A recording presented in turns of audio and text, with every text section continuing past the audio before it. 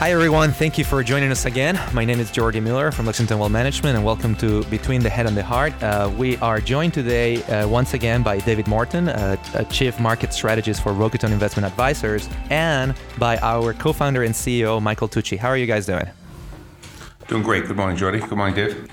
Doing great, Jordi. Hi, Mike. How are you? So I wanted to gather you today, both of you, to specifically talk about next year. As we are having meetings with clients, we are meeting friends and family during the holidays, because we tend to work in this industry, we always get asked, hey, what's coming next year? Is the next year going to be a good year for the market? And I thought I would structure it a little differently. I wanted to specifically talk about the United States and separately specifically to talk about international markets. So why don't we start there? Mike, with you. How did you answer this question to your family and friends when they ask you, what's 2019 like domestically?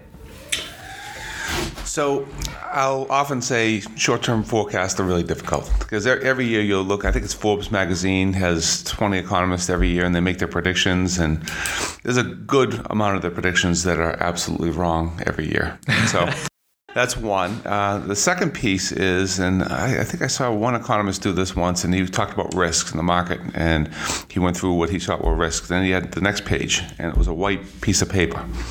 And he said, that's what I'm really worried about. And I said, what? I'm worried about what we're not thinking about. So with that in mind, we are investing for people for the long term.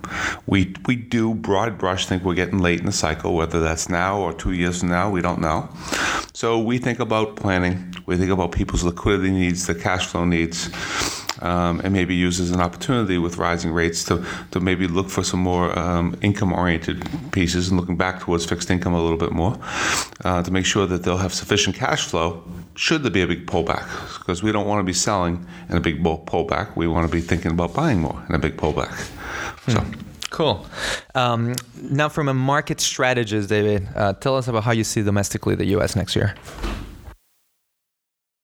I think the U.S. next year is going to see progressively slower growth as the year goes on. And I think in response to that slowing growth, which is already, I think, maybe not obvious, but we're seeing signs of it in the data to date.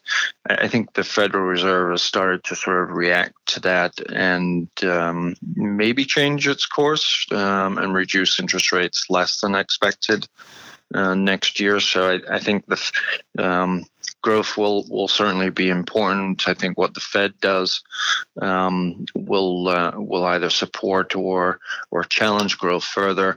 And then I think just what exactly happens with the trade tensions with China will have a big impact on market confidence, market levels, and also indirectly on the level of growth that we have in the economy. Now that you have shifted a little bit to international, I guess you can possibly expand more in other areas. That is not just China. I'm assuming regarding Brexit or regarding any other possible emerging market. The expectations for overseas. So I think that I mentioned trade because I was talking specifically about the impact on the U.S. in response to the previous question. When you take it overseas, the trade issue has a bigger impact than it does on the U.S. because trade is a larger portion of the Chinese economy and it's a larger portion of the European Union's economy. So to the extent that the trade tensions have put sand in the gears, if you like, of international commerce, that's slowing global growth. It's slowing global trade and international commerce. And it's having a bigger impact on the growth level of the European Union, Japan, China, and emerging markets than it is on the U.S. So trade is a big deal. From the perspective of if we got an agreement on trade, that could really sort of change things in a positive direction. If we don't get any agreement on trade, I would expect sort of greater and rising tensions and pressure on real economies and markets overseas. Just a comment from my perspective, and this is, this is, I'll argue outside of my pay grade commenting on this, but it's something I think about. I always think of China, and when I think of China, I think about a country that thinks in terms of decades and centuries. And when I think of the U.S., I think about it being in terms of minutes, seconds, and maybe hours. So my worry is, and I think there is a battle going on to be the most dominant economy in the world and trying to position ourselves for the future. And they're trying to position themselves for the future. So in the I guess foreseeable future, I worry that this is a bigger battle taking place between our country as well as China. So that's one quick thought and worry, I guess, to some extent. But also, when I think about markets and holding things like international and emerging markets, which equal about 50% of the world's market capitalization, I think it's dangerous not to own those asset classes because right now I'm curious to hear Dave's comments, that a lot of really bad things have been priced into those markets, and any surprise to the upside, could reignite those markets. A. B, we all have short memories, but when we look back at 15-year returns, emerging markets is either at the top or near the top when we look at it. They had a really great period in the 2000s and it actually outperformed the U.S. by a fair amount. Lots of people forget about that and they think that only the U.S. can do well because that's been the case for the last several years. So, your comments, Dave? Yeah, I would totally agree. And I would add that not only are non-U.S. markets and emerging markets cheaper from a valuation perspective, but they also have currencies that are cheaper than the U.S. dollar. So sort of an added layer of cheapness that we can add on. Now, that in the short term doesn't mean that they outperform from this moment on. Again, you've used a 15-year period. I don't know if we need to use a 15-year period looking forward, but clients clients focused on the long term should feel comfortable and confident that they can allocate and continue to allocate to non-U.S. markets and emerging markets, recognizing that ultimately valuation does in fact move equity prices, despite the last 10 years of being sort of questionable U.S. versus other markets. From a forward-looking standpoint, I think it's absolutely the right position for a long-term portfolio to maintain allocations to those regions.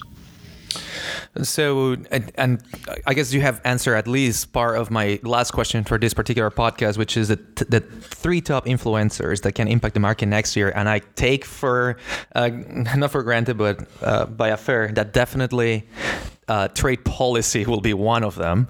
And then the second one would be how interest rates and dollar, especially currency, affects trade within countries. What would you say the third one would be? As an influencer, the third one I think is just sort of the macroeconomic backdrop. It's clear today, I think, that the data is starting to slow. But what happens? What does the data look like 3-6 months out from here? Do we continue to slow in the direction of a recession, or do we bump along and manage to create a level of growth which keeps us away from recession? You might hear from some saying that this has been almost, if not quite, the longest economic expansion the U.S. has ever seen. A lot of people take that to mean that we therefore have to have a recession imminently. Australia has gone 27 years since its last recession. So it's possible in economics to not have a recession and a business cycle in the normal ways that we've seen them in the past. Other things can happen. But I think, the level of growth for 2019 is going to be, a crucial factor in whether corporate earnings manage to stay high, therefore support the equity market being stable to up, or if we see sort of a more rapid slowing and we see problems in corporate earnings and higher leverage levels and greater risk levels within the corporate sector. Awesome. So, well, it seems that a lot we have to be looking for in 2019 and be careful, especially here at Lexington Wealth Management. But as Mike said, as advisors, we tend to look for the longer term. So it's a way to bring us back to rebalancing, to figure out goals, to figure out financial planning once again, and make sure that they're aligned. So with that being said, I wanted to close this podcast. Mike, is there anything you would like to say just before we close it? No, Jody, for purposes of this podcast, I think we've covered a lot. And thank you. Yeah. Thank you, David. Thanks, Jordy.